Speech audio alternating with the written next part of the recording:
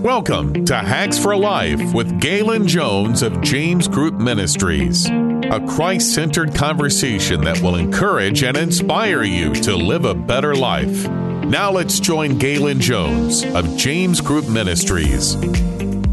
Hello, I'm Galen Jones, your host, and you're listening to Hacks for Life. And I'm here with Scott Rahe, and we're going to be talking about, discussing the evidences against, now make sure I have this right, Scott, against evolution.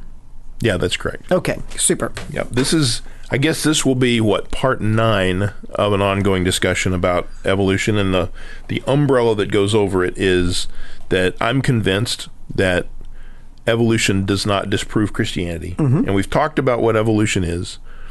We've looked at various definitions and that sort of thing.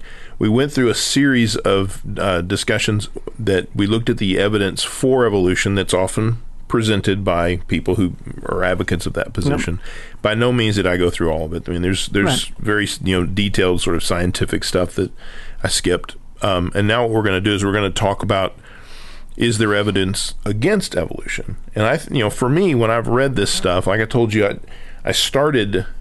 The beginning of this journey for me was that evolution is true and it doesn't disprove Christianity, that the two are compatible.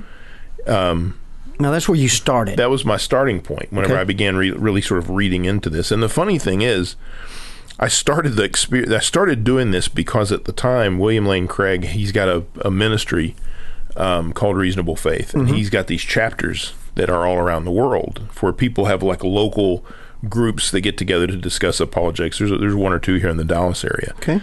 And I wanted to be one of the guys that was part of one of those, and he had a sort of a book that he said, you need to read through this, and here's the different topics you need to consider, and this was one of them. Okay. So just for my clarification, so you they have like chapters, I guess? Like a local branch. A local group of the group, that's going to be discussing apologetics. Yep.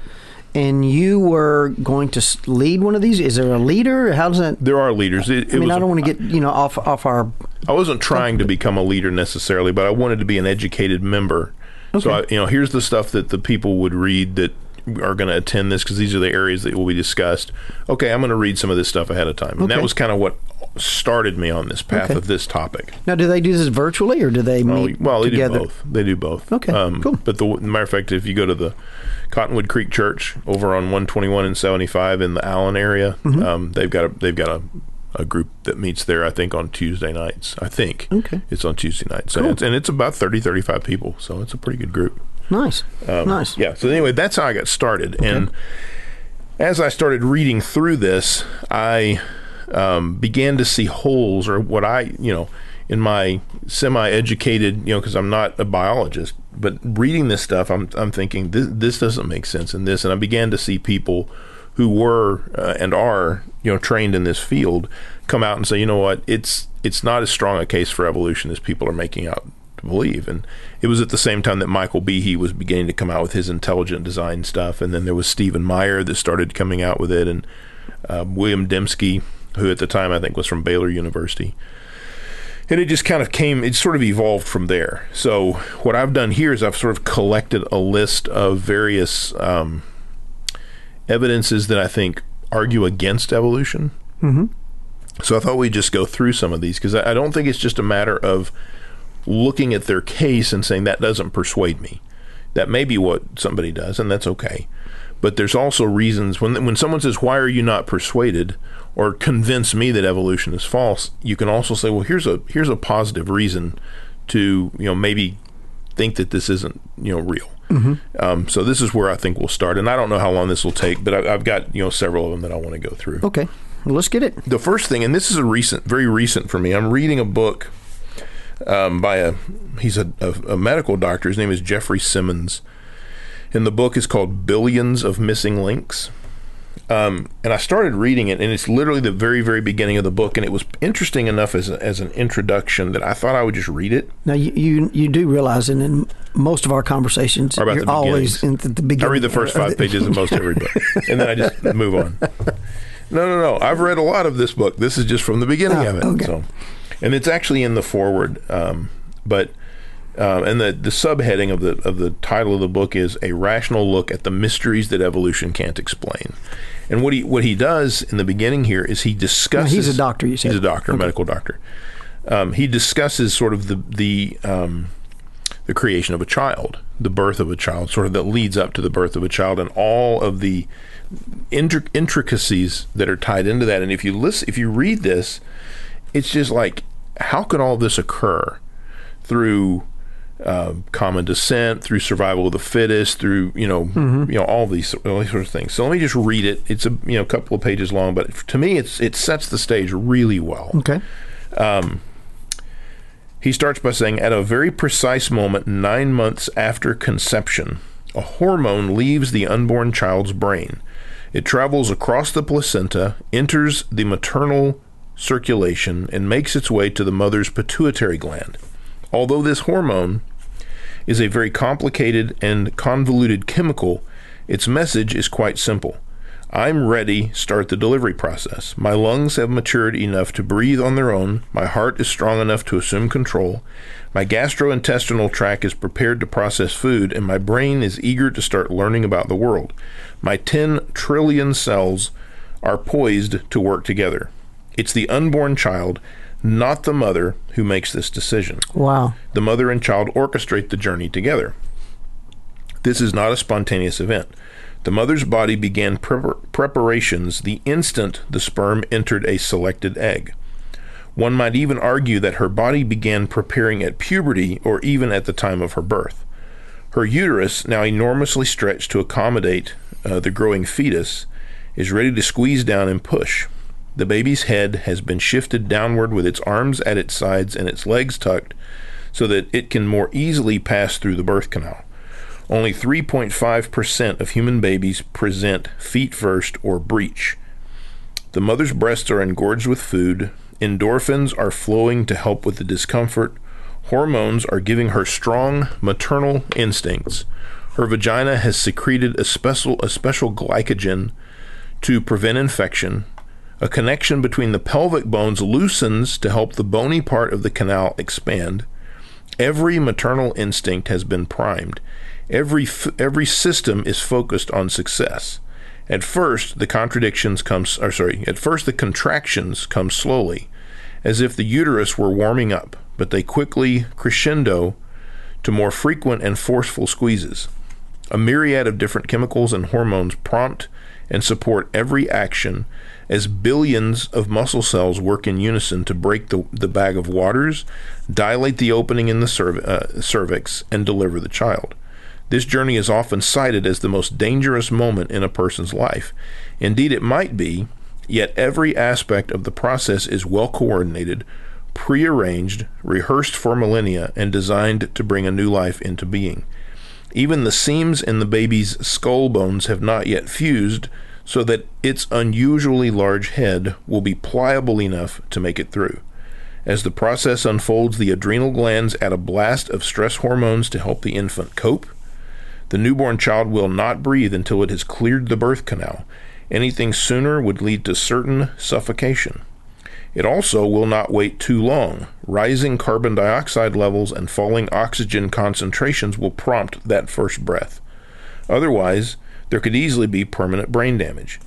The old slap on the behind belongs to the cinema. The inner workings of every newborn know precisely when to breathe, how deeply to breathe, and how to clear the debris inhaled from the amniotic sac. Moments before mother and child completely disconnect, the newborn receives a last-minute blood transfusion from the umbilical cord. The placenta, which has been purposefully storing nutrients for this moment, infuses extra nourishment, and there is evidence that the fetus sends some of its own stem cells into the mother's bloodstream. These newly discovered microchimera stem cells seem to be purposefully left behind to help maintain the mother's good health. The child's survival might depend on it. Every step is pre-programmed. Medical folks like to say they deliver a baby, but mostly they catch it. As the newborn takes its first breath, 2 tiny flaps inside of its heart automatically close off a hole between the right side and the left side of that organ, which then routes unoxygenated blood to the newly functioning lungs. A large blood vessel that connects the aorta to the lungs also automatically seals off. The artery in the umbilical cord shifts to servicing the new bladder. The placenta detaches on cue and follows the baby out. If it were to precede the child or detach prematurely, the consequences could be disastrous. Soon the baby's remnant of the umbilical cord dries up and falls away. If any of these steps were to fail to occur or did not follow the right order, the human race would never have existed. They are a complex, all-or-none phenomenon, an improbable collection of coincidences. Wow. If I read just that and I don't do anything else, it's very difficult for me to come away and say, all the way through time and chance and evolutionary development, somehow all of this stuff just happened. Yeah. That doesn't make any sense to me at all. Yeah. And I thought, when I read that, I thought, that's a really good sort of approachable summary of the immense complexity that we're talking about here. It's not as simple. Darwin used to think a single cell was a very simple thing. It's not. It's got millions and millions and millions of bits of information in it. And then you expand it to here, and it's just like, it staggers the imagination. Yeah, it's almost crazy. I think I shared this in a previous conversation that we were having, but with our first child, and at that stage, I'm a relatively new Christian at that time. I didn't become a believer until I was an adult. So, but we were doing this, Lamaze thing, where the husband or the father of the child witnesses or helps the wife through the process. Yep. And so they tell you they don't get into nearly that detail, but they talk about how the baby's going to come down, his head's going to turn, and all this. And so I'm watching this, and the nurse is there, and I'm looking, and she says, "Okay, look here, they call it crowning. The top of the head. You could see her. My first child is a girl, so and then you could see it go, and it was just I just stood there and was going, "Wow, that is crazy!" And I'm only seeing the part where the part that's visible from the outside. And then the baby. It was so funny because the baby it's got its head, and she's just sitting there kind of not looking around, but her head's there, and it was just, I was going, there has to be a God. There has to be a God. Yeah. So I appreciated the details there of that reading. Wow. Yeah, this guy, the thing that he brings to the table is a doctor, and so he understands from that perspective. He's got another book called What Darwin Didn't Know. That's his first book. But this one's basically saying, look, just look at this one little bit here. Look at just the chain of things that would have to happen to prepare a complex organism like a baby or a mother to sort of reach this point. Yeah. And you're saying all of this happened without design. It's just something that occurs by this next generation has this feature, and this next generation adds this additional feature, and these are all positive changes, and you arrive here. Yeah, and critters do the same, right? Sure, I mean, you've got dogs, cats. Oh, absolutely, mammals in general. Sure, they all have that same process going. Yeah, wow. It's just, to me, it's not believable, and I think, if I had to just pick one thing, I could just stop there and go, it just doesn't make sense. Yeah. But I think it's a much stronger case than that. So let me talk about, I think we'll probably have time to talk about one other, and it's another quote that I want to read. One of the things about the probability that evolution, unguided evolution, and I want to be clear about that, if God used evolutionary processes, there was a mind behind the process. An intelligence. And a guided evolution is not incompatible with Christianity. And that's possible. I don't have any issues with that. That you can be a Christian and believe those things. We're only talking about unguided processes that we think it just doesn't make sense. Yeah, like if it just we're a product of an explosion or something. I don't remember what we were a few conversations back, the technical words that you were using, but we're not just when they tried to do the chemicals in the lab and the Miller-Urey experiment. Yeah. It just. Yeah, it's just, and I think you might be referring back to, and I'll paraphrase it, but the quote is something like, to believe something like that is to believe that a random explosion in a junkyard will assemble a 747 airplane. something along those lines. Yeah, it's pretty crazy. So this next one is, and I've got these sort of as headings on my notes here, and the next one is, evolution it's effectively a mathematical impossibility.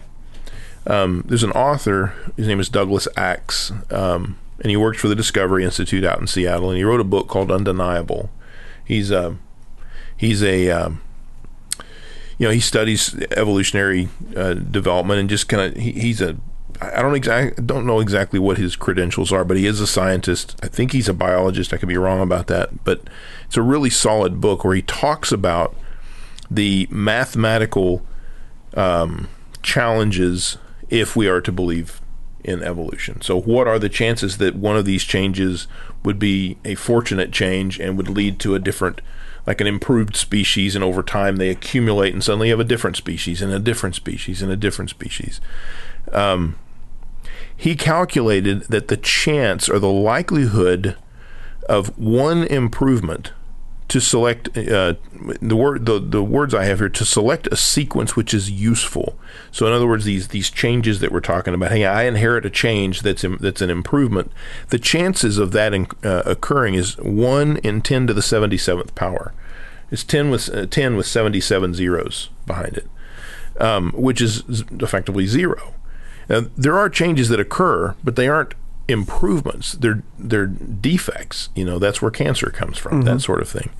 But he's calculated it out, and the chances that one of these changes that occurs is an improvement is 1 in 10 to the 77th power, which is it's hard to even calculate or understand how small of a chance that is, and that's just one change.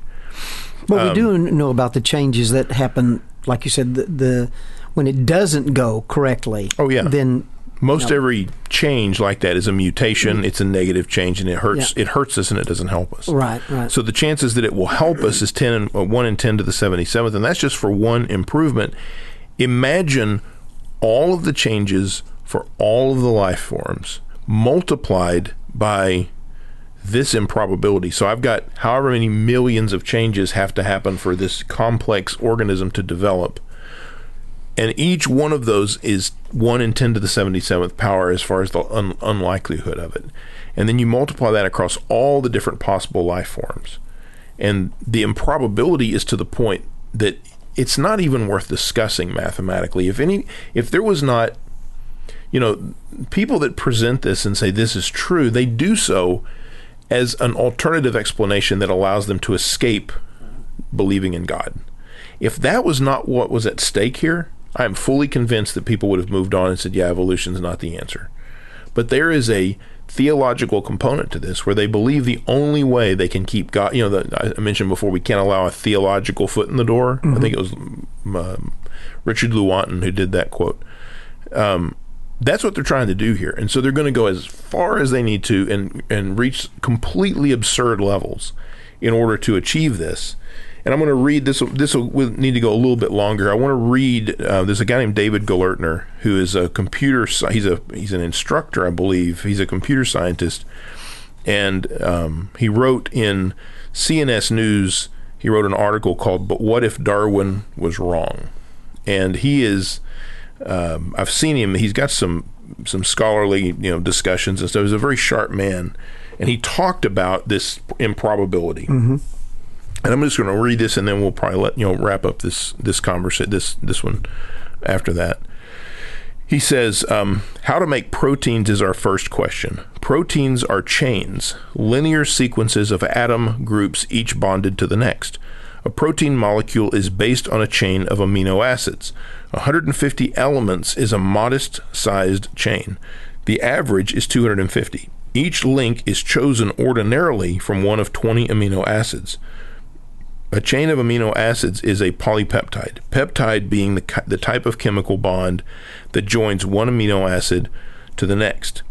Imagine a 150-element protein as a chain of 150 beads. Each bead is chosen from 20 varieties. But only certain chains will work. Only certain bead combinations will form themselves into stable, useful, well-shaped proteins. So how hard is it to build a useful, well-shaped protein? Can you throw a bunch of amino acids together and assume that you will get something good? Or must you choose each element of the chain with painstaking care? It happens to be very hard to choose the right beads.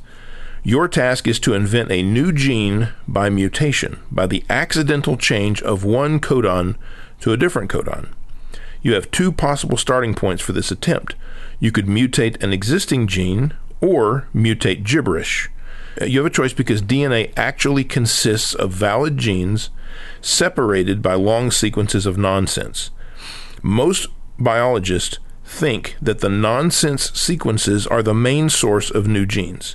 If you tinker with a valid gene, you will almost certainly make it worse, to the point where its protein misfires and endangers or kills its organism, long before you start making it better. The gibberish sequences, on the other hand, sit on the sidelines without making proteins, and you can mutate them so far as we know without endangering anything. The mutated sequence can then be passed on to the next generation, where it can be mutated again. Thus mutations can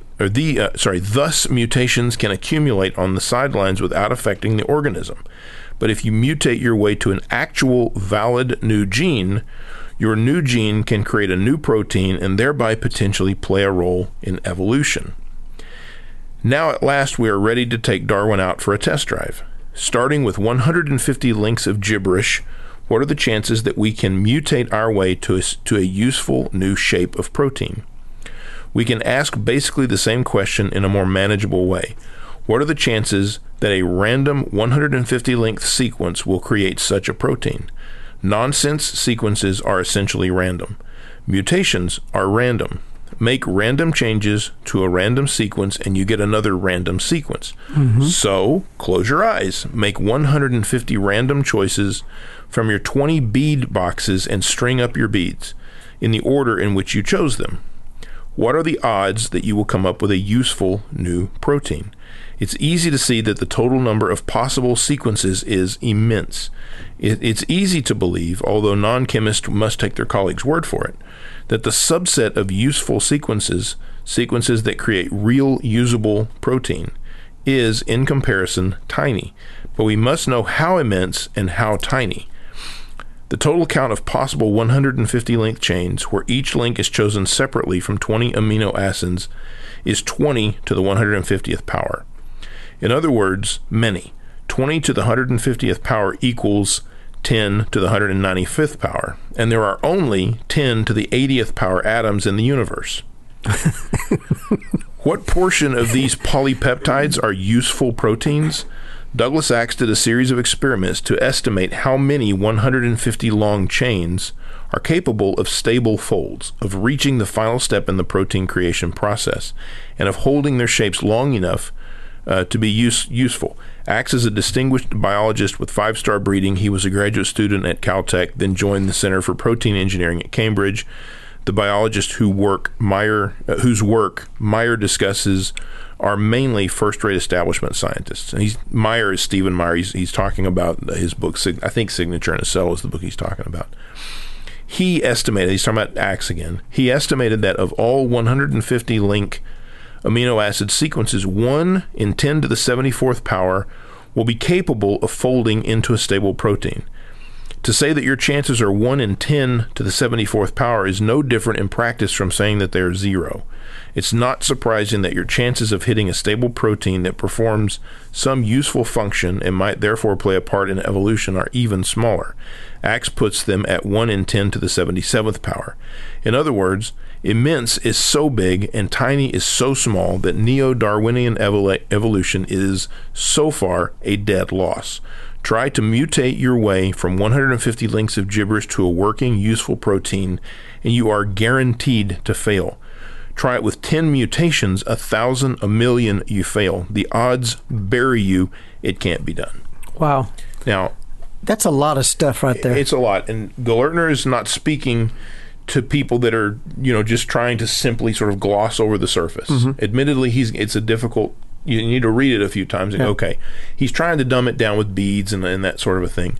But the thing to take away from that is it ain't happening. That's what I'm taking. Yeah, that's exactly what you take away from it. That's what I'm taking away. People that say, well, evolution, well, it's very unlikely. And what you'll see is people say, well, we're here, so it must have happened. It must have, yeah. And that's just, it's something called begging the question. You assume that your answer is true, and then you proceed from there. That's not legitimate argument. That's not legitimate thought process. You need to start with, what's the likelihood of this? Yeah. And I think Darwin, 150 years ago, could look at certain things and say, this is fairly simple, this is fairly simple.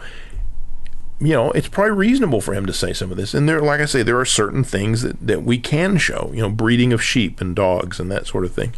But he extrapolated that, and he said, oh yeah, this other evidence is going to show up. We're going to find that this is true.